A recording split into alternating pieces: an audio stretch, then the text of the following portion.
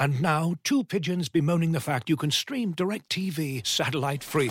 Hey, Frank, a little birdie told me you don't need a satellite dish to get DirecTV. What's little birdie? Was it Jimmy the Sparrow? It's a figure of speech. Point is, you can stream DirecTV over the internet now. Oh, sure. Next you're going to tell me those big birds are made of metal and filled with people, right? You mean airplanes? Stream DirecTV without a satellite dish. Visit DirecTV.com. High-speed internet service required. Terms and restrictions apply.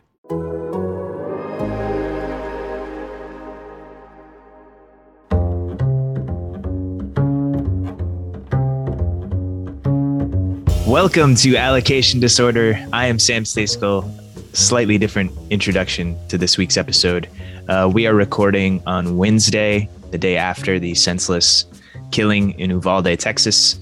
Wanted to lead with, obviously expressing my heartbreak over that tragedy, and also wanted to point folks in the direction of a fundraiser that the Austin FC supporters group Los Verdes ATX has begun via GoFundMe. They've already raised over $50,000 through that. I posted a link to it on my Twitter page.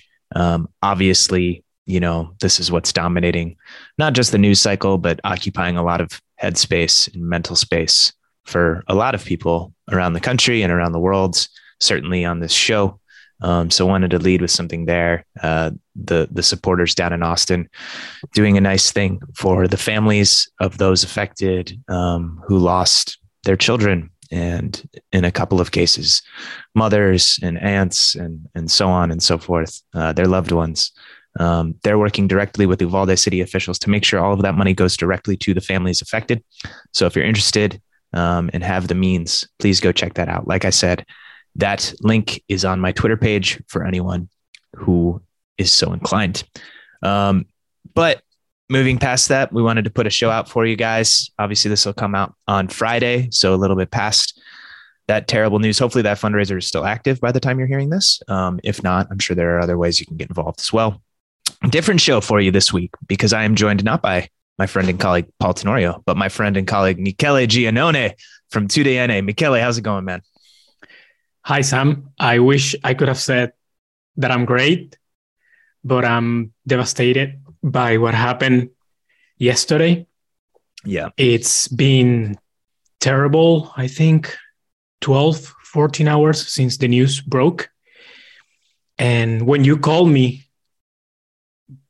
before what happened and told me about having the opportunity to be with you here in Allocation Disorder, and it's tied to my background and what my career has been directed until the last 2 years, and being a huge fan of you and Paul, and then making that transition to meet you guys in person and working together on the USMNT trips and having the honor of calling you my friends and the relationship that we've developed. I was so excited to be here. I am excited to be here. And this, for me, was going to be a day of celebration because it means a lot that you thought of me to be here. Hey, no problem. But it can still be a day of celebration. It will be a day of Yes. celebration. But yesterday it broke me. I woke up this morning with sadness as I'm an immigrant in this country. I've been 11 years here in the US. Sandy Hook was 10 years ago. And yesterday, for the first time, I doubt about my future here in the US. And if I want to raise a family, I don't have kids yet. If I want my kids to be born here. And so it's been difficult the last 12 hours. And I can't imagine what those families are going through. And just hopefully things like what the guys at Austin fundraiser are doing, it could make small change in this darkness. And it's so I'm sorry. It's a little bit, No, don't apologize. It's difficult to work today, but here we are. And we have this is a good, you get the show moment. If you're a Levatar fan, awkward transition. There we go. Awkward transition. So I want to get a little bit into Michele's background for those of you that might not be familiar with him. I'm sure many of you listening to this show have seen him on Twitter over the last, 9 months or so since the beginning of qualifying. And he's kind of boosted his follower count with frankly, some hot takes, Michele. I'll just be honest with you. But I wanted to get into a little bit of your background. You have been doing some sideline reporting for MLS games. You mentioned on the US trips, you and Dani Nora are there from, I mean, you're there longer than anybody else. Like literally, like you are there covering that team more days than any other reporter that covers that team, dating all the way back to the start of the Berhalter era when you were running around with Nico Cantor doing it. So you know this team super well. But tell us a little bit about your background. You're Venezuelan, you're Italian, you're just like Gio Savarese. So tell us a little bit about your path to this point and let people get to know the man behind the Flaming Hot Take Twitter account. Yeah, my 5,000 follower Twitter account. It's a good follow for those of you that don't follow him. So check him out. But anyway, tell us about yourself, Miguel. Yeah. Well, Sam just mentioned I've been working at the old Univision Deportes since 2014. And now TUDN, what you guys know here in the US and Mexico.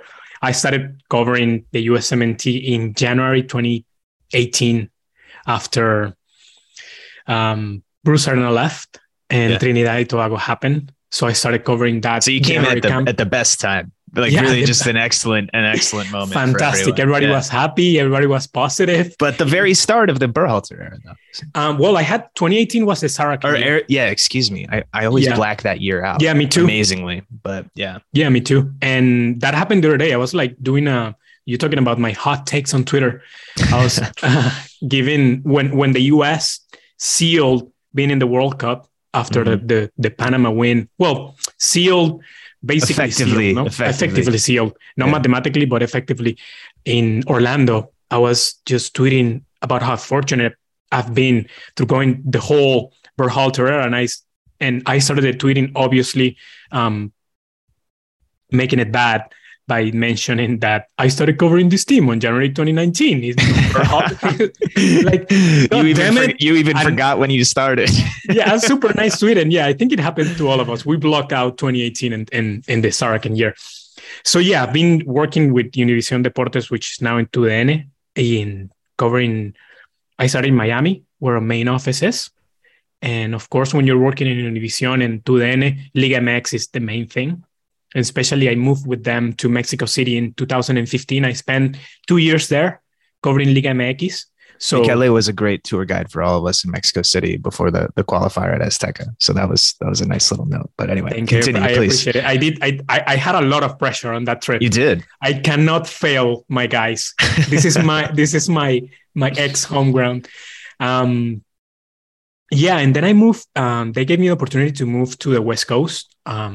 I moved to Tijuana because at that point in 2017, El Piojo, Miguel Herrera, was coaching Xolos. Did he slap you ever when he was coaching the team and you were covering? Thankfully, never. That's good. Never. But he's a great guy to cover. He's not boring. Not boring at all. And that gave me the opportunity to start covering also the West Coast on the US, sure. LA. And that time it coincided with the LFC born as a franchise, arrival, and the announcement of Carlos Vela. And then Chicharito comes in. So LA for us, it became a big market. Mm-hmm. So after Gold Cup 2019, they gave me the opportunity to move back to the US and be stationed here between LA and San Diego and covering the West Coast. And from there, just started back on the USMNT bandwagon, if you can say that, in the beat, and Major League Soccer. And here we are. And now I'm the Major League Soccer sideline guide for TUDN, traveling every weekend, which my girlfriend absolutely loves. Not. And hey, you got to be racking up the miles and the hotel points. You guys have a nice free vacation in your future, I feel like. Yeah, I actually, you know what? This is coming out on Fridays, but we have not a double header. We have 2 games this weekend on TUDN. We have on Saturday LAFC San Jose and Sunday Galaxy Austin. Yeah. So we're staying the whole weekend in LA and we're making it a mini vacation. Oh, there you go. We All got right. a That's smart, we got a nice 'cause you're about to be upgrade gone with for the 2 total weeks. points. Yeah. Yeah. So you make it happen. It has its perks. So Yes. that's how I keep my lady happy. There you go. That's important. Well, Michele really does pay very close attention, not just to the US, but to MLS as well. So for anybody that's a fan of this show, you would be a fan of his work. So go check him out on Twitter. And if you're so inclined, watch the 2DN broadcast for the games that they're doing. And you will hear Michele, you will hear our boy Danny Nora doing some play-by-play, maybe singing some goals, Claro que sí, and maybe you'll pick up a few words of Spanish along the way. Do I need a catchphrase? I don't know. Do you need one? You No, can't I'm force. not a You can't play-by-play. force a catchphrase. You can't force a catchphrase. If it's natural, sure, but don't push it just to have one. I think that's important. It's got to be authentic, as Good they advice. say. Michele, another awkward transition. The USMNT had a roster drop last week. June window coming up, roughly 3-week long camp. They're going to start coming together in Cincinnati on Friday, the day that this show is released. Players will begin trickling in and then continuing to trickle in over the weekend and into Monday ahead of a friendly against Morocco on June 1st at TQL Stadium. Moving to Kansas City after that for a friendly against Uruguay on June 5th, and then CONCACAF Nations League matches against Grenada on June 10th in Austin and at El Salvador on June 14th. These are 4 of the final 6 matches before Qatar. The remaining 2 will be in September during a 9-day camp. That's a lot shorter than a 3-week camp. So any big changes, any big tactical shifts, any extended looks that Greg Berhalter wants to take at new players and evaluate how they're going to integrate into the group, those are happening this window primarily. He said that the September roster is going to be kind of the unofficial roster for the World Cup. So if a guy wants to improve his place, the best chance to do it is right now. So this is a really important camp, even though the games themselves aren't going to be necessarily super high profile. So that's kind of setting the table. We got the roster last week, 27 guys on it. Most of you listening to the show will probably already be familiar with that. It was announced last Friday, so somewhat old news. A few surprises, a few new names, a few exclusions due to injuries that we were expecting. One that maybe we weren't, in Chris Richards. I think a lot of people were hopeful that he was going to be able to make the squad, but let me just run it down here real quick. 3 goalkeepers, Zach Steffen, Matt Turner, Ethan Horvath. 5 fullbacks, George Bello, Reggie Cannon, Anthony Robinson, Joe Scally, DeAndre Yedlin. 4 center backs, obviously a big position of need following the injury to Miles Robinson. Walker Zimmerman is there, of course, followed by Cameron Carter-Vickers, Aaron Long, and Eric Palmer-Brown, who all have a huge opportunity to kind of work their way up the depth chart. Defensive midfielders, as expected, Kellen Acosta and Tyler Adams. Central midfielders, we have 6 of them. Luca De La Torre, Weston McKennie, Yunus Musa, all as expected. Christian Roldan, maybe not expected for some folks, but a guy who's been a part of every single roster since qualifying began.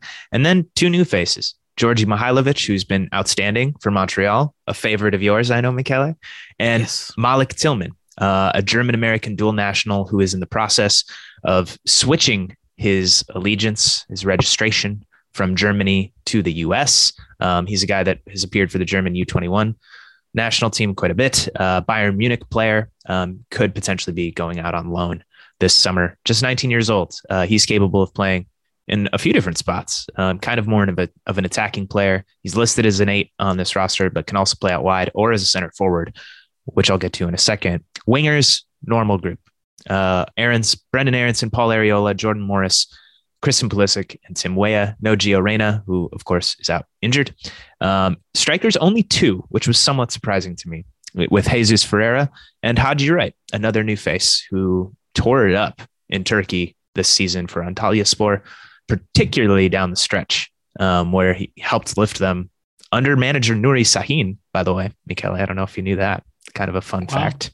From the relegation zone in February all the way up to a final finish of 7th. So really impressive work for him. He scored a ton of goals. I think finished tied for 6th in the Turkish Super League with 14 on the season. So we'll break that down kind of in detail here as we go. But before we do that, Michele, overall takes on this roster. I think a lot of people were pretty happy with it for the most part. What were your thoughts? No surprises. First of all, I gotta give you kudos. You absolutely nailed the projection. I did. I was 26 of 27. My only error was thinking Chris Richards was healthy enough to be on it. Me too. No surprises, no reaction. No reaction. My reaction is expected.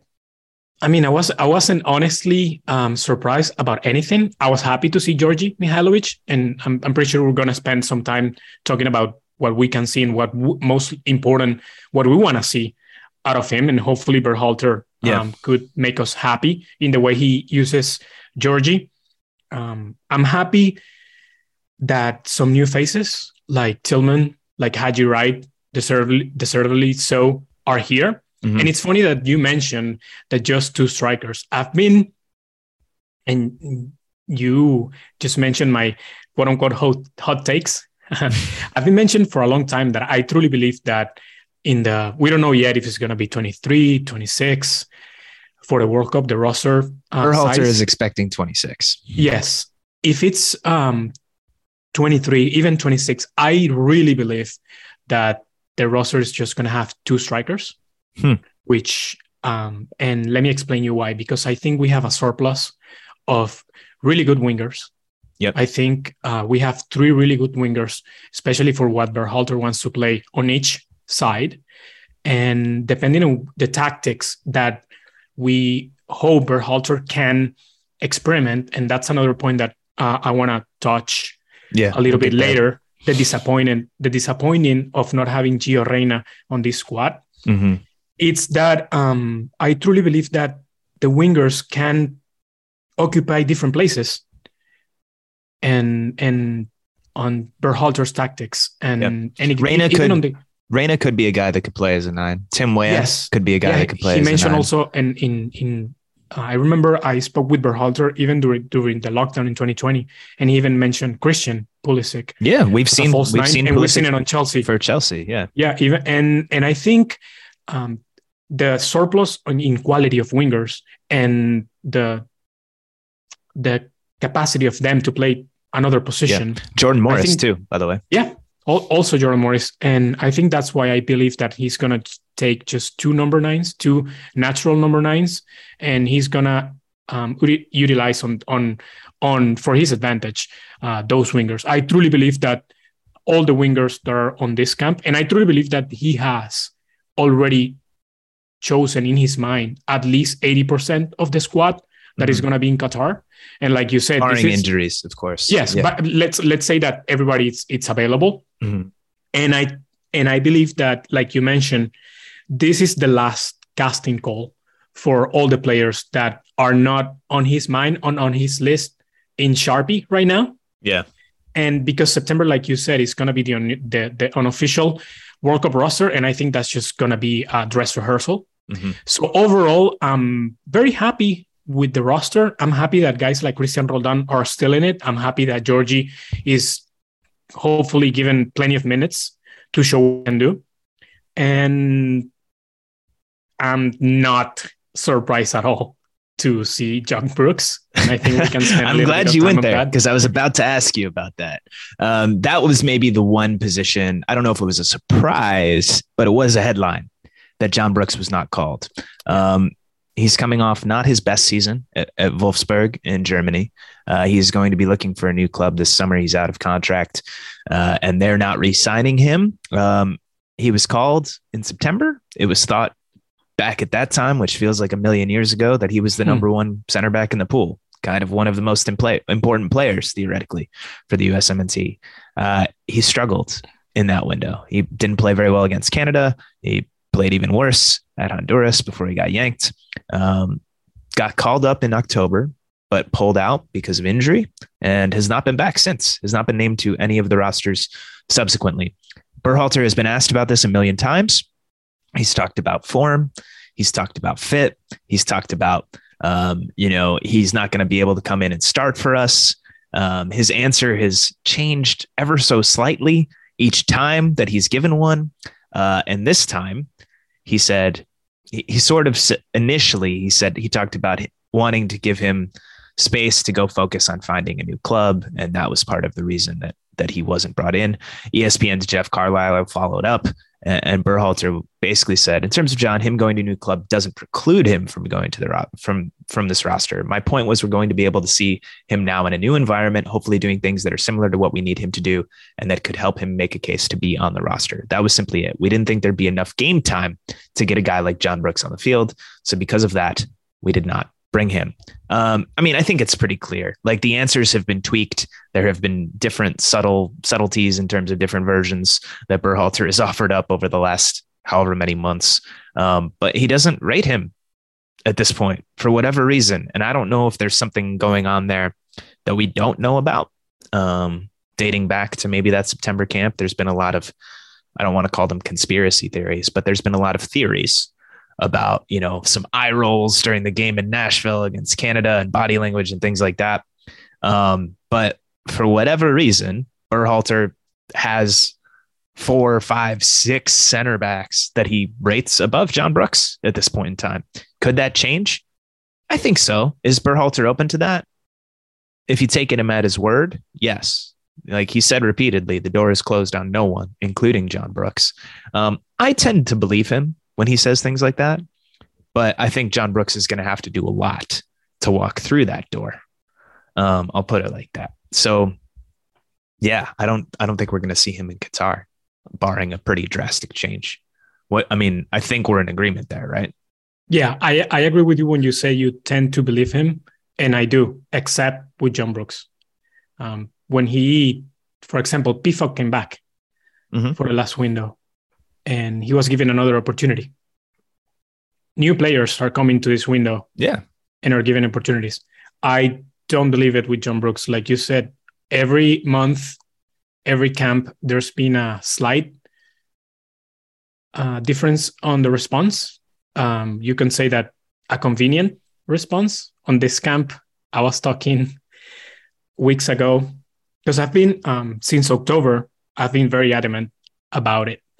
And I said very emphatically, John Brooks is not coming back under Greg Berhalter, at least on this. These are the hot takes I'm talking about. They're not so hot. They're just emphatic. That's a good emphatic, word. Yes. Not emphatic. Because I don't want to create problems, but I think I just want to be emphatic. And I have some sources that have told me that something broke on the personal relation, on the environment subject, on what Berhalter wants in the locker room inside that team. And I trust, and I've been trusting those sources, and I think the actions speak for themselves. And I do believe that it's going to be very hard. And we know that for a new player, or for a player to get a second chance or a new chance under Greg Berhalter from his entire tenure since 2019, is very difficult for a new player to break into camp. I don't know if you agree with that. It depends on the position. Right. Yeah. But I think if you're a striker, as long as you're scoring a few goals. Right. Yeah, absolutely. But my point is, like in the case of John Brooks, we know that he has some options, at least on his mind. And we gotta remember that also coaches, even on the sporting side of things, they're very subjective. Maybe I see a player and you see the same player, and we can have different opinions. Yeah. Like you could like a player, I could not like the same player, and we can have a debate about it. For example, Christian Roldan is a guy that is very polarizing. I really like him. I do believe that he deserves to be on the squad, even if it's a 23 roster for Qatar.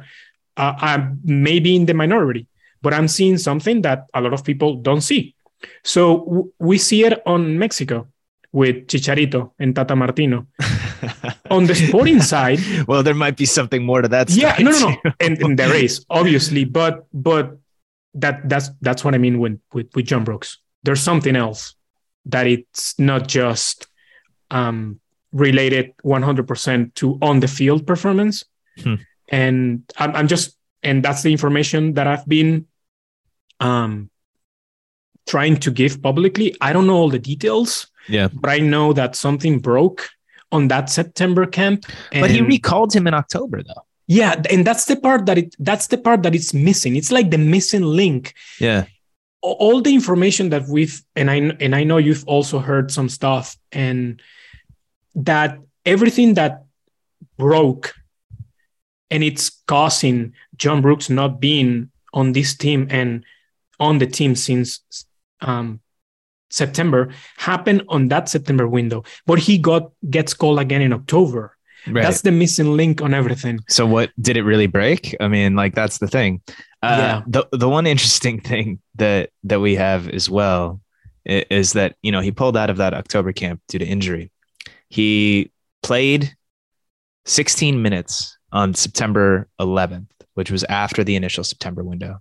He was on the bench for the following game on September 19th, and then apparently, you know, hurt his back, I believe, if that's correct. If I'm remembering correctly, maybe in training. He did not miss a game though. So he played again on September 25th, played 90, played 45 on October 2nd. Then the October window happens, takes 2 weeks off, and he plays 90 on October 16th in their first game back. So I'm kind of wondering, maybe there was something there. But regardless, he is not on this team. I would say it's pretty unlikely at this point that he's on the team going to the Middle East in November. I agree. There will be guys on this squad, obviously, that are on that plane to Qatar. On a lighter note, on a happier note, which player are you in this camp are you most excited to see with the USMNT? And it could be a new guy, it could be an old face. But who are you kind of most intrigued to watch in this coming window? Oh, it has to be Georgie, right? It has to be Georgie Mihailovic, because it doesn't have to be. Well, for me, it has to be. All right, why? Okay, so we know that Berhalter sees Georgie and Christian Roldan as an 8, right? Which is not really where they play position for the clubs, yeah, for the club, exactly, and that's the disconnection that some fans on some analysts like me. But Georgie doesn't play. Christian. Georgie's position doesn't exist. Exactly. You know, I was reading a few days ago a piece from Matt Doyle, and he compared, and I think he nailed it 100%. He compared Mihailovic with Müller on Germany, and I remember with when Müller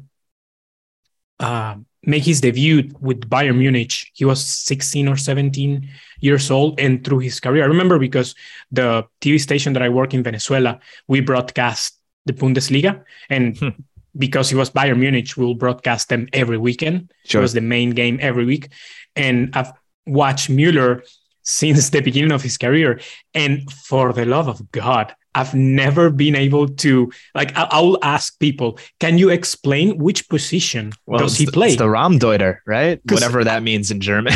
I have no idea which position does he play. Is he a 10? Is he a winger? Is he a false 9? Is he an 8? But he's everywhere. Yeah. And he's crashing the box, and he's scoring 1,000 goals for Bayern for a German national team. And I think Georgie is on that island that we honestly don't know which is his best. We see it on Montreal, for example. He's everywhere. He starts sometimes at the wing, he cuts in, then he's crashing the box, like the goal that he scored last week. But the thing is that sadly, and that's why I'm very excited to see him, and very excited about what Berhalter mentioned about maybe trying some different tactics, what we can see and where can Georgie fit, because I don't think he's an ideal 8 on Berhalter's system. Yeah, not in the 4-3-3. And that's the same thing that happens with Christian Roldan. When he plays as an 8 on the 4-3-3, it doesn't work for him and the team. So, and transitioning to that's the part that I'm bummed about, not having Gio Reyna on this squad, because one of the things that I've been proponent since, and we've talked about it, I remember we were talking about driving 5 a.m. to the airport in Canada one day, about after the Canada game, what would you do? And I've always been... Yeah, you and I are on the same page here. About inverting the triangle in the midfield. Doing a 4-2-3-1. Yeah, exactly. And playing with a true 10 or someone that should just highly. But Gio Reyna is really the only guy that can do that. Exactly. So I'm interested to see if maybe Georgie or even, Lyle misses Gio Reyna too. Yeah. Hi, Lyle. Maybe Georgie can be that. I don't think there's a chance really of that. I think if we see Georgie in this window, I think it'll be in that 3-man back line that not in it, but in the formation. Man, Lyle's on one today. Sorry. He doesn't agree with my hot take. So Berhalter has mentioned that he's going to experiment with a 3-man back line in this window at some point. And if we see that, I think we could see Mihailovic in kind of one of those, that line of two, potentially in a 3-4-2-1, which is where he plays for Montreal. So he can sort of pop out wide. He can pop into the middle. But the main thing that he's going to be focused on is making not late arriving runs necessarily, but sort of delayed runs into the box where he can finish. That's what he's done really well in MLS, not just this season, but the past 2 seasons, I would say. And really since he arrived in Montreal from Chicago, when he's turned a corner as a player. He's got 7 goals and 4 assists in 13 games in the league this year. I think one of the main candidates for MVP so far, certainly for best 11. So curious to see what his role looks like. But for me, I think if he ends up on the plane to Qatar, it's not going to be as a starter, right? I think that 4-3-3 is what we're going to see. And I think we have a good idea of what that's going to look like in terms of personnel. It's that MMA midfield, right? Adams at the base, McKennie and Musa in front of him. So for me, I'm most excited to see one of the new guys, and that's Haji Wright. We talked about him a little bit already, but tore it up down the stretch in Turkey, scored in 7 consecutive games until their finale.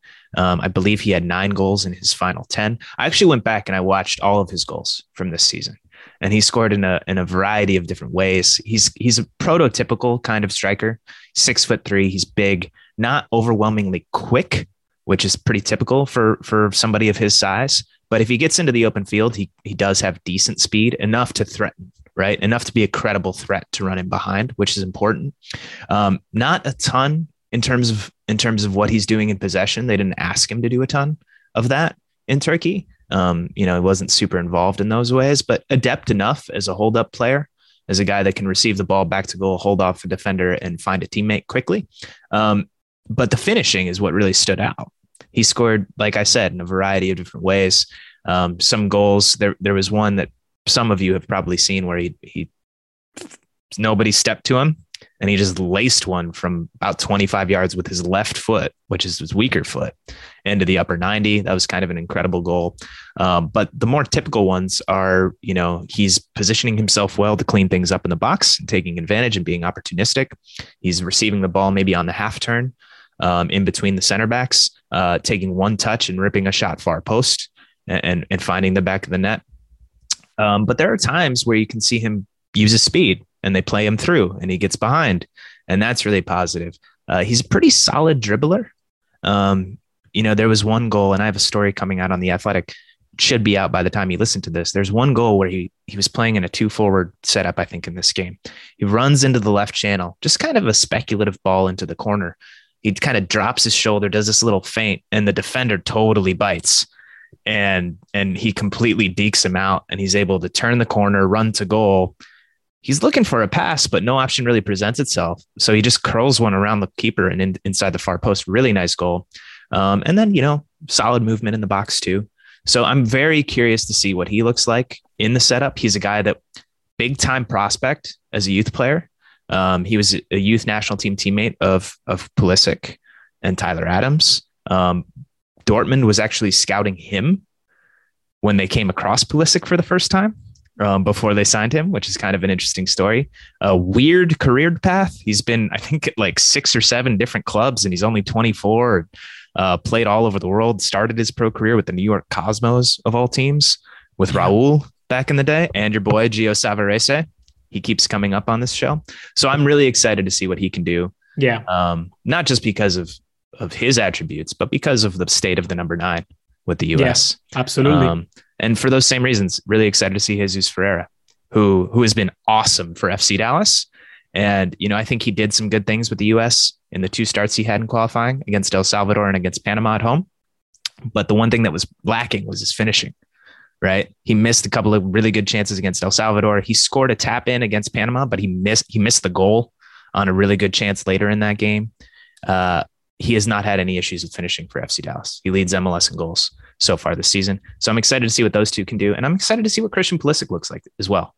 And a guy that struggled a little bit in qualifying. And if the U.S. is going to make noise at the World Cup, he can't be struggling in Qatar. So interested to see what he looks like. Yeah, I'm super excited about also Haji Wright. And he can be, like you said, he's 24 years old. It's a good reminder, especially with the fan base and all the excitement that are around all the youngsters. We start touting 17, 18, 19 years old as the best thing in the world without them not showing anything that deserves it. And that not all growth is linear. And like you said, he got lost. And Berhalter even mentioned on the press conference that he wasn't on the radar because he was playing in several clubs, playing maybe as a winger. Yeah. And the development takes time, takes being on the right place, sometimes at the right time, with the right system, with opportunity the right is key. Environment. Coach believes in you, all that. Exactly. And the most, to close my point, the most exciting thing about him is that maybe, and I haven't watched him a lot except the highlights, the goals that he has scored. He's kind of a mix between Ferreira and what we want that Pepi could be one day. Because I don't see much Ferreira there. Because the Ferreira in the sense is that he can dribble, like you say, he can make that turn, and he can start his runs behind the line or even from midfield. I think he has that ball capacity that Ferreira has and the movement in spaces and the physical prototype and maybe the finishing that Pepi has, and we know he has, and he's gonna. Again, Pepi's just 19 years old, and there's something that we're going to touch on here later about what he's not on this camp. But again, what's the main issue that Berhalter asks from his number 9? He has to be a defender too. He has to be able to play with his back. That's not the main thing he asks. He asks them to score goals. That's the main thing. You have to do the defensive work. Yes and no. But if you don't do, let me rephrase that. Not the main thing. You're right. But it's an important thing that the number 9 has. It's part of the equation. Has to be, and that's why Gyasi Zardes has been on the radar and playing for him for as much as he's done, and for the USMNT and Josie Altidore at his moment. They need, especially with the wingers that we have, number 9s that can play well with the backs to goal, that can hold up play, that can move between the lines, and that can defend. Can Haji Wright do those things? That's what I think from what I saw of him, from what I watched, which admittedly I'm watching clips, but it wasn't just goal clips that I was watching. From what I saw of him, I think he's capable of that. He seemed like a decently hard worker in defense. So do you think that in Berhalter's system, and we've seen it, the number 9 has to be that much of a goal scorer? Because I don't. Well, I think that's an interesting question. And I think that's a good way for us to come back from this break that we're about to take. We'll start there and kind of outline that answer, as well as a few other priorities that we think Greg Berhalter needs to be looking at in this window. Stay with us. Looking for an assist with your credit card but can't get a hold of anyone? Luckily, with 24/7 US-based live customer service from Discover, everyone has the option to talk to a real person anytime, day or night. Yep, you heard it right. You can talk to a real human in customer service anytime. Sounds like a real game changer, if you ask me. Make the right call and get the service you deserve with Discover. Limitations apply. See terms at discover.com/creditcard. This episode is brought to you by Michelob Ultra, the official beer sponsor of the NBA. Want to get closer to the game than ever before? Michelob Ultra Courtside is giving fans the chance to win exclusive NBA prizes and experiences like official gear, courtside seats to an NBA game, and more. Head over to MichelobUltra.com/courtside to learn more. Welcome back to Allocation Disorder. Long first segment for you guys. That was a whole show we did, Michele, in one segment. Don't apologize. We're just giving the people content. This is too much pressure. I'm on Allocation Disorder, man. Why are you apologizing? I'm the one running the show here. I'm the host. No. So Michele ended the last segment by asking me a question. Is it that important for the US number 9 to score in this system? Yeah, it is. That's my answer. Can they survive without that much production from the number 9? Yeah, of course. They only got 4 goals from the position in 14 games in qualifying, and they still did okay. But this is a team that was not overwhelming from an attacking perspective during the octagonal.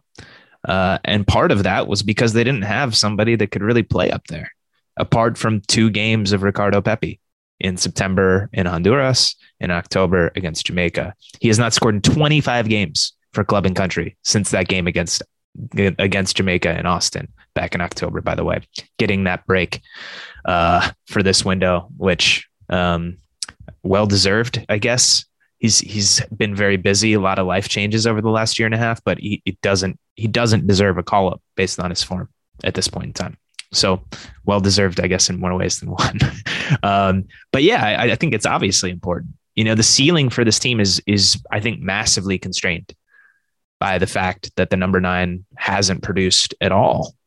And not just like hasn't really produced, but hasn't really even been that involved in a lot of good attacking movements. And we saw some flashes of that from Pepi, I think, in the last window. You know, he didn't score, but I thought he did pretty well for the most part in the other aspects of his play. But mostly the position's been really lacking in every way, not just in front of a goal, but in every way for the US. I'm excited to see Ferreira and Wright, like I mentioned. I think Ferreira adds a different element to this team where he can really drop into midfield and combine. We've seen him do that well for Dallas. It helps with those wingers. You know, if he can drop into midfield, the center back has to make a choice.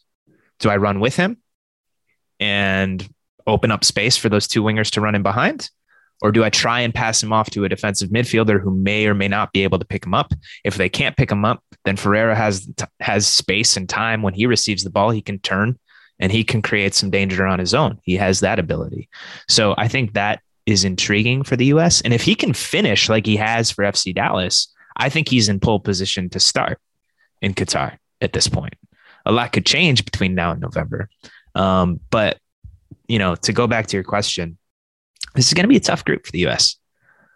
They're going to be underdogs against England. If England plays to their potential, England will win that game, in my opinion. And then it's going to be a dogfight with Iran and whoever advances from that UEFA playoff, whether it be Scotland, Ukraine, or Wales, for who's going to finish second, in my opinion. Those 3 teams are going to have a real battle on their hands. And if you have a forward that can't score, that's going to really hurt you. Right. Naturally. So yes, I think it matters a lot. If you look at the way Berhalter's teams played in Columbus, which is different than how they play with the US, the striker was really important, scored a ton of goals, whether it was Kai Kamara, Ola Kamara, or Giassi Zardes. You know, loved getting the ball down the flanks into the primary assist zones and cutting back and picking out the striker. That's kind of what they lived on there. US, again, doesn't play the same sort of way, but you need that person to be efficient in that spot. So I think, to me, that's one of the biggest, I guess, priorities or question marks, however you want to phrase it, for Berhalter heading into this window that he should want to get sorted out. Will he get it sorted out? It's not really up to him. Right. And probably not. You know, I would expect that this is going to be a race that stays wide open through November. And whoever is in the best form at that point in time is going to be the person that's on the plane. But I do like the fact that he has 2 very different options in Ferreira and Wright in terms of how they play, and that will be able to kind of allow them to experiment with maybe some different looks on this team. So we've talked about striker a lot. I do want to move on to some other positions on the field, Michele, or maybe not even positions, but just kind of topics or themes. If you are Greg Berhalter, what are your main priorities besides striker heading into this game? I think left back. It's the backup left back. The backup left back. I think, yeah, Jedi Robinson. It's a lock-in starter right now. One of the few that you could say he has the plane ticket to Qatar sealed bot, and he's a starter for all the games. And he played. I think in minutes, the most guy that played during the World Cup qualifiers, or he was very. I think he was behind Adams, but Adams and him by a wide margin. I think left back. I think the goalkeeper situation. Well, let's stay with left back for a second. Okay, let's. Yeah. So George Bello is the backup there right now. He was the guy that was called into this window. But Berhalter name checked a few other guys. Sam Vines, who was called up for one window in qualifying. John Tolkien, New York Red Bulls homegrown, who's done pretty well in MLS. And Kevin Paredes, I believe, was the other one whose name was dropped. Former DC United, went over to Wolfsburg in January. I think only played 13 minutes or so didn't really get a ton of time. But Berhalter said it himself. The backup job there is completely wide open, to the point where he didn't even call in backup left backs to some of the camps. It was like, Serginho Dest can play over there if we need him, or Kellen Acosta, or whoever. I know Kevin Paredes is highly rated inside the Berhalter's mind and his coaching staff. He was the star of December camp. Yeah. He got injured like a week before the game, and I was told that he was the best player on camp while he was there. He was going to be starter on that game, and he was going to be the opportunity to be on the January camp and be part of that World Qualifiers roster on January. So it's a shame that first he got injured. He couldn't play on December and be on the January roster and have that experience of being part of a qualifiers window. And then he goes to Wolfsburg and he doesn't play. Yeah. You mentioned 13 minutes, and that has slowly played against him and the chances to be on this window. It's hard to get into the team. Yeah. I had him on my projection to a World Cup at the beginning of the year. I had him on my projection of this roster. I said, well, this is going to be an opportunity to Berhalter to give him minutes, the minutes that maybe he could have or didn't get with Wolfsburg, and to see him again, since being that shiny object, if you can mention that with all due respect, of the December camp, sometimes my English fails me, so I apologize for that. It didn't there. and yeah, I think, but there's the other scenario that you mentioned, that we're going to see a repeat of what we saw in qualifiers. You have a lot of depth on the right back position with Dest, Yedlin, and Cannon. And Shaq Moore, who was not called to this camp. Yeah. Even Brooks Lennon, that also has had a really good start of the Major League Soccer season with Atlanta United, and that he brings 2 or 3 of those names and just brings Jedi after his only natural left back. When you see in the World Cup, in the group stage, it's not crazy to think that Robinson can play all the minutes and have Serginho Dest of that breaking glass. Break in case of emergency. Yes, break the glass in case of emergency. And that's a situation that I fear. And I think it's the biggest one right now, because I don't think that Scally can make the impact that he needs to make on these camps. I know when he had the opportunity to be in his only camp, he didn't perform well. He didn't left the greatest impression. And honestly, is that his position? His ideal position as a left back? We know he can. He played on the right mostly for Mönchengladbach. Yes. Yeah. So that's where you're basically doing another Serginho Dest. Yeah. Just switching a right back to a left back position. So you were Team Scally hard in the last window, though, if I'm remembering correctly. Team Scally? Yeah. Didn't you want him called up when they were having the crisis at right back? It was this. No, I mentioned. Remember when I don't remember when Serginho Dest got injured that day that the call-up was coming up, and I mentioned, hey guys, don't, because the fans. But then Cannon got COVID and Yedlin got suspended, and they had to call in Shaq Moore. It's going to be Shaq Moore, because we know Greg wanted the experience. It was the last window. He was not going to call a player that didn't have that experience in those minutes. I don't think Scally it's going to have the time to have the minutes that he deserves to try to fight. Maybe he does, but I think the options that we just laid out is a lot of time.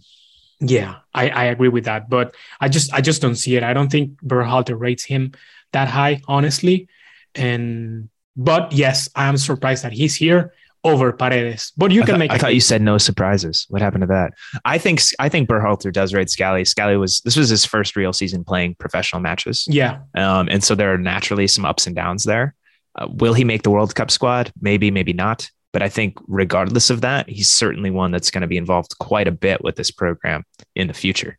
Oh, absolutely. Yes, absolutely. So, like Tolkien. I was asked about Keaton Parks. I think Keaton Parks is going to be. I was surprised that he wasn't mentioned as a snub by Berhalter. I was told he wasn't even considered. Yeah, I don't know what's going on there. Maybe it's the athletic profile. Maybe they don't think he presses. But yeah, what fans has to understand is that this is not the end of everything. No, like Qatar is not the end. Like all these youngsters, 2026 is a pretty big deal. Exactly, I will say it's a bigger deal. So all these youngsters are going to have the opportunity, starting from January camp in 2023, to just, even with a new head coach, who knows, you're right, and to start making their cases. So don't try to burn down U.S. soccer because Joe Scally doesn't make the World Cup roster in Qatar. Well, maybe he will. So also don't burn him down until we know one way or another. A couple other positions that I'm keeping an eye on, definitely center back. We have guys, three guys that we haven't seen a ton of since qualifying began, in Cameron Carter-Vickers and Eric Palmer-Brown and in Aaron Long. Long we've seen a lot of with Berhalter, but he missed most of qualifying while recovering from the Achilles rupture that he suffered right about a year ago. As a matter of fact, we saw him come in the last window. Same with Palmer-Brown. That was his only call up. Carter-Vickers was not called up at all in qualifying. This is his first appearance with the national team since 2019. So his first time back, coming off a successful season with Celtic. Palmer-Brown coming off a successful season with Troyes in France. Aaron Long, we know, with the Red Bulls. And then, of course, Walker Zimmerman, who is penciled in as the starter. Sad, disappointing that Chris Richards was not healthy enough to participate in this one. I would have liked to see him and Zimmerman play together. I think I wouldn't be surprised if we see Richards make a permanent move this summer. And he showed some good things, really young center back. And I think a guy who, if he can get healthy, and he's close already, I think we could see him start in the World Cup.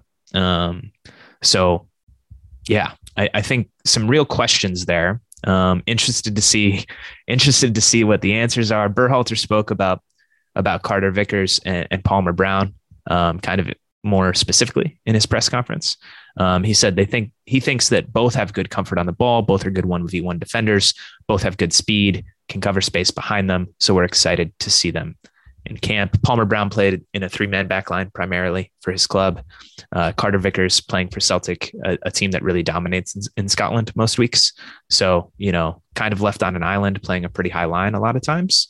Not a ton of defending to do always, but somebody that, when called into question, has a lot to handle.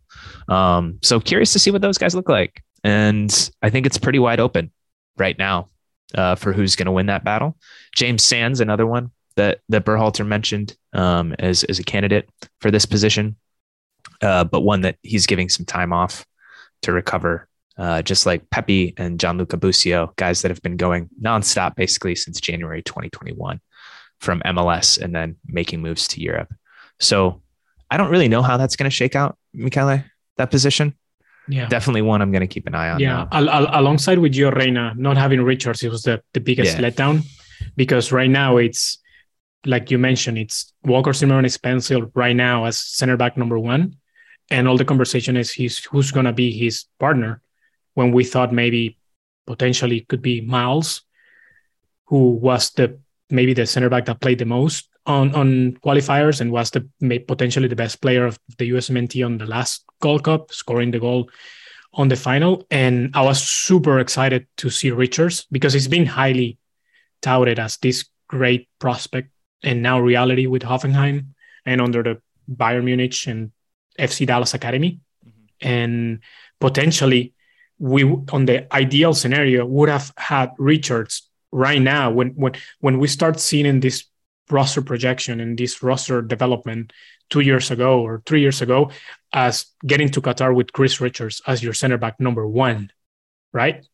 And now we don't have it, and especially because Berhalter mentioned, like you said earlier, that there's a possibility of trying with three center backs, a line of three center backs on the back, like we saw on the Nation League final, and we saw during the last Gold Cup, and not having Richards there, getting those minutes, getting those reps, because we cannot stress this enough. After these 4 games, which he's not going to be part of, they have 10 days essentially before they convene for the World Cup, which they'll have about a week before the first game. And the last 2 games in September, and that's it.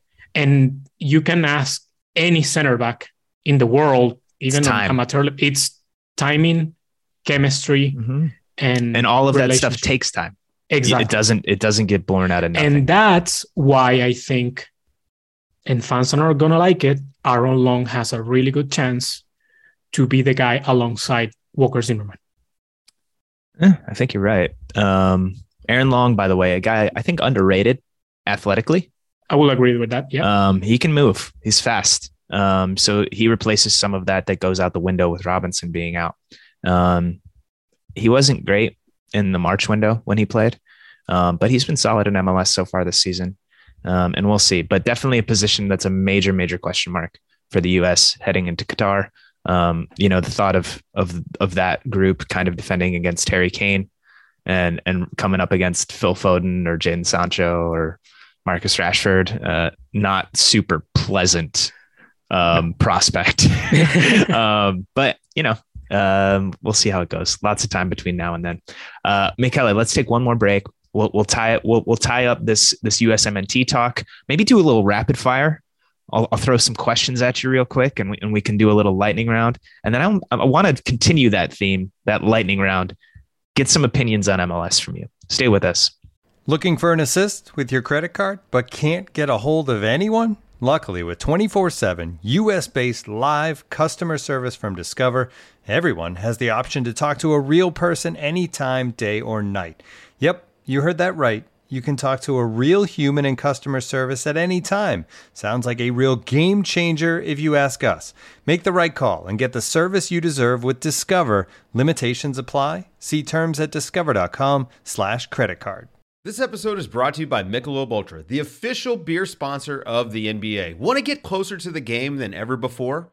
Michelob Ultra Courtside is giving fans the chance to win exclusive NBA prizes and experiences like official gear, courtside seats to an NBA game, and more. Head over to MichelobUltra.com/courtside to learn more. Welcome back to Allocation Disorder. I am Sam Stejskal, joined by my guy, Michele Giannone. Michele, I'm going to throw some crap at you, and you're going to have to respond real quick, okay? You ready for this? I just want to say this has not been prepared. I have no idea what Sam is going to ask me. Yep. How concerned are you, scale of 1 to 10, about the USMNT's goalkeeping situation? 10. 10? Yes. Max concerned. Why? Max concerned. Because potentially all 3 goalkeepers are going to be second options on their clubs. Yeah, it's pretty crazy. Matt Turner is moving to Arsenal. Theoretically, it's an open competition there. But Aaron Ramsdale, they purchased for roughly $40 million less than a year ago, and he had a good season. So it's going to be an uphill battle for him to get regular games in the EPL. Zach Steffen, we know the situation there. Unless he leaves Manchester City, whether via transfer or loan, he will be the backup to Ederson. He had a shaky end to the year for club and country. He was not particularly good in the March window. Most of you will know what happened in the FA Cup final with the big air that he had there. Or excuse me, not the final, semifinal, right? I can't even remember. Semifinal. Too many games. Semifinal, yeah. So yeah, he's not really coming into this camp in the finest form. And then Ethan Horvath back up at Nottingham Forest. They have a big game this weekend, promotion final for the championship to try and get into the Premier League. Brice Samba, their starter, their hero at this moment in time with the performance in the shootout in the semis. So it's going to be tough sledding, and unless he moves or unless Samba moves for Horvath to get. You know what? It's crazy to think, Sam, that we can say on paper that the 3 goalkeepers are playing in Europe. 2 of the clubs are Manchester City and Arsenal. Yeah, and it's the position that worries me the most. Might be 3 Premier League goalkeepers. Yeah, depending on how the final goes. It's crazy to think. It is pretty wild. I spoke to Turner actually this week. And I asked him about the move, and he was like, essentially, this isn't a verbatim quote or anything. He's like, well, I don't think it hurts my chances because I was playing every week in MLS and I wasn't really the starter. I was only starting when Zach wasn't available. And so if I'm going over there, I can work on my foot skills with Arsenal in a way that I can't with New England. At worst, it's status quo. And at best, I can leapfrog him. So that's sort of the thinking there. I'm not super comfortable with it either. I would say my concern is more of a 6 or 7, maybe 6.5 than 10. I went full Michele. Yeah, you did. Emphatic Michele. Another question for you. 4 games this window. How much should Berhalter prioritize building chemistry with the A team that's going to be seeing the field in Qatar? And how much should he prioritize running out the fringe guys who are going to be making up spots 18 through 26 on the roster and testing them out and giving them run? I will say 80-20 on prioritizing the first team. So 3 out of 4 games, basically? Especially against the first 2, Morocco, and especially extra special Uruguay, which is a big time CONMEBOL team. And because like I mentioned before, I think Greg has already in his mind 80% or even 90% of the roster already selected. And it has to happen something catastrophic for a player that he has in his mind to be left out. So I will want, especially on those first 2 games, and again against Uruguay, which is by far the strongest of the 4th rivals, we got to test that World Cup squad. Yeah. Berhalter mentioned the 3-man back line. We talked about that a little bit. It could be a way to sort of maintain a little bit more control, potentially, possess a little bit more of the ball, maybe a little bit different look defensively. Could be good options there. Cannon could play in the middle of that. But I want to ask you about something else in regards to a potential tactical change. I asked him this question in his press conference the other day about what we might see. He said, we will most likely look at another formation in one of the games, 3-man backline, as we've discussed. Then we'll continue to emphasize some of our strengths. I think our defensive pressure was excellent throughout qualifying. Our offensive transition can improve a little bit when we win the ball. Make sure we're getting chances out of that. Still focusing on verticality, our favorite word on allocation disorder, moving behind the back line. Then, I think there's going to be moments where we can control the game better. I think in qualifying, we didn't necessarily do that really well. Those last 2 sentences about control stood out to me. Everything else was pretty standard. But when I think about control, I think about the midfield, and they're not great at possession. They're excellent in transition. They're excellent defensively, but they're not great at being able to kind of knock it around and control, right? As Berhalter said.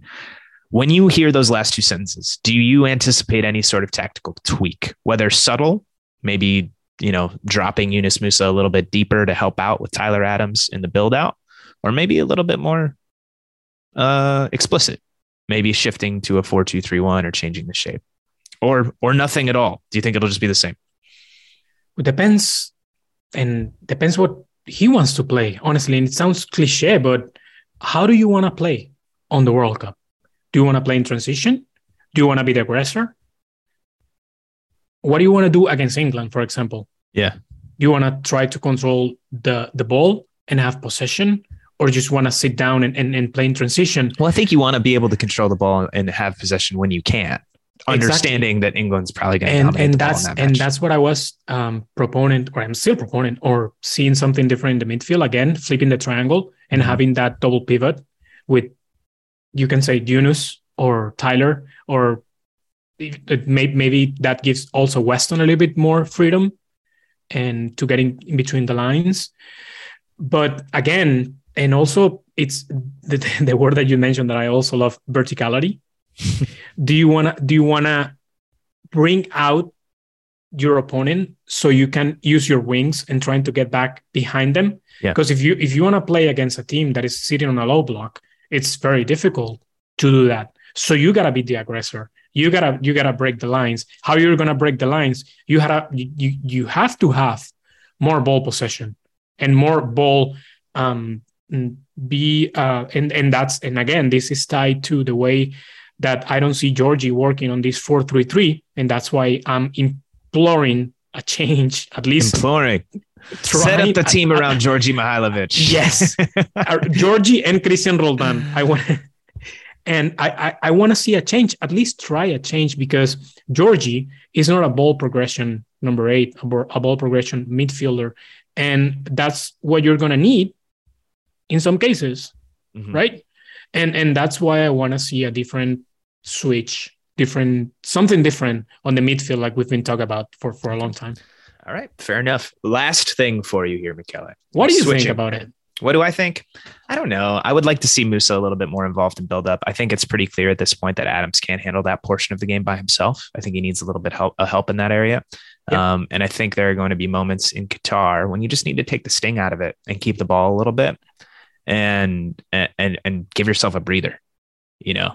And I think doing that, you could achieve that a little bit through Musa. I think that could have some implications for where McKennie is stationed, where Pulisic is stationed, where Anthony Robinson is stationed. It could affect a lot of things, but I think a subtle shift, maybe just dropping him a little bit deeper, could, I think, change things somewhat significantly for the entire team. So that's one thing I'm going to be keeping a close eye on here heading into this window and during this window. So that's where I'm at. One last thing for you. MLS question. We're roughly 40% of the way through the season. You watch more MLS games, I think, than anybody that isn't named Matt Doyle or Joe Lowry. So, you know, I'm just going to throw this at you kind of broad, but I'm going to throw it at you. What do you think? What?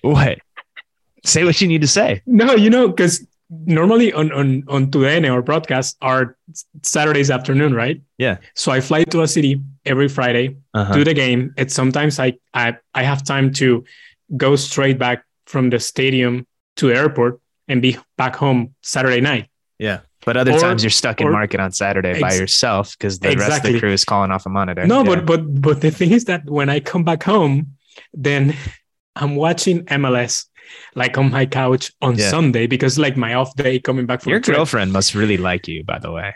Yes. And it's like, I don't know, sometimes it's like I feel dirty. I feel bad that I'm watching this MLS Sunday after dark. and my girlfriend just says, soccer again? Yeah, been there. Babe, it's I'm sorry, it's work. It's work. It's my job. No, but I watch too much, honestly. And I feel never enough. Somebody's got to boost those ratings. So thank you for doing that. Thanks for the sacrifice. But what to you is the most interesting or important or standout story of the season thus far across MLS? I think it's LAFC. Okay. I think the Carlos Vela LAFC situation is still very fascinating. It's I think LAFC alongside with New York City FC are right now a step ahead of the whole league. And it's mainly because the depth that both teams have. So right now I have New York City FC, LAFC, then a little gap, Philly, another little gap, and then you have your Austins, RSL. Seattle in that mix. Seattle is coming, but they're still and they're going to be in the playoffs. Come on, it's a long season. Sure, okay, we even have hit the summer, but I think the LFC, what they done, bringing Cherundolo with that, everybody was talking about Jurgen Klinsmann, Juan Carlos Osorio, and were people talking about that? Honestly, there were names here Klinsmann, in the LA market. Seriously, Osorio, they spoke here with. on the LA market. Klinsmann was mentioned a little bit, not seriously like Osorio, like you mentioned, but he was a name that was dropped. And what they did, especially what John Torrington did of retooling this squad, going to the MLS experience wealth with Maxime Crepeau, with Kellyn Acosta, with Ilie Sanchez, which I believe is right now the best 6 in the league. Junto Ryan al Brujo, Hollingshead. My Brujo, Ryan Hollingshead, Doniel Henry, all these players that know the league, and we know that they work on Major League Soccer. Now, LAFC right now are not Vela dependent. And it's something that they can be proud of. And it's something that Cherundolo has made work. And I've been on the LAFC camp a lot. We've been broadcasting a lot of their games lately. And I've had the opportunity to speak with a lot of the players, with Ilie, even with Carlos, with Vela, Kellyn Acosta, etc. And they love the guy. And they love Cherundolo. And I was told, and going back to Vela, that Carlos, one of the main reasons that he wanted out this year with LAFC, or making 2022 the last year of his experience on MLS and with LAFC, is that he had it with Bob Bradley. And he had it that the team didn't make the playoffs and the atmosphere wasn't great. And that's something that Steve Cherundolo worked on it. And it's not a coincidence that Vela's contract was just for 6 months, because he wanted, with his family, to see who was coming in and how the that was the initial contract, though. They signed him for what was it, a 4.5-year deal, right? And initially the thought was going to be the thought was going to be that the World Cup would be in the summer. He would still be playing for Mexico, and then they could make a decision after the World Cup. Right, but there was a clause that could have, before the season started, to extend that and make it the full year at least. And he declined that before knowing who was going to be the coach, and how the atmosphere and how the team was going to be this year. And now I spoke to him, and I spoke with people again around his camp and in his camp, and he's very happy right now. Yeah, and has reportedly agreed to a new deal. Yes, which is supposedly very close to be announced. I mean, June 30th, it's when the contract expires, so they have to announce it really quick. And I think LAFC, it's right now, it's what every team on MLS, of course, alongside with Seattle, that you can look in the mirror, and other teams can look LAFC as a franchise at what we've done, and they showing clearly what works in this league and how to make a winning project possible after not making the playoffs last year. Yeah. You know, which was kind of fluky even last year. Yeah, but they still didn't make it. You know, so and I can tell you that that's right now my favorite team to watch. And I'm trying to, even if we don't broadcast the game, trying to pay attention a lot. And actually, I'm going right now. Remember, we're recording this on Wednesday. After this, I'm driving to LA to watch the US Open Cup game against. I meant to ask you before the show, are you just going for fun? Yeah, I'm going for fun. Just going to watch the game. Yeah. And it's going to be great. It's going to be great. Yeah. No, that will be a good time. So it's win or win situation, which win or go home. adds to the Tráfico drama. Win or go home. I don't know if we won this podcast, but we are going home. This is the end of the show. I'm Sam Stejskal. Michele, thank you so much for joining, man. This has been fun.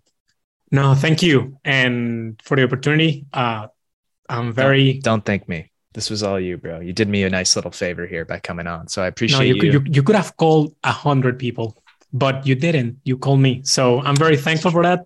I'm thankful to call you and Paul friends. And I'm thankful to be in allocation disorder. All right. Well, we're thankful to have you. And I will see you in Cincinnati in a few days. In a few days. Damn it, USMNT. Get ready for it. Thank you guys for listening. We will be back next week with some schedule of shows. We haven't exactly figured it out yet with the USMNT matches that are going on, but we will have some content for you in some way, shape, or form. Appreciate you as always. Thanks for listening. I'm Sam. He is Michele. This has been Allocation Disorder.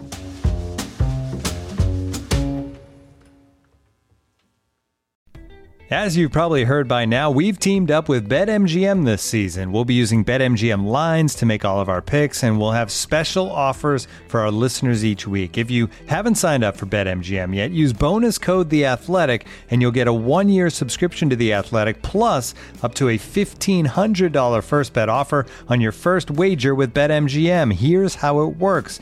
Download the BetMGM app and sign up using bonus code The Athletic. Make your first deposit of at least $10.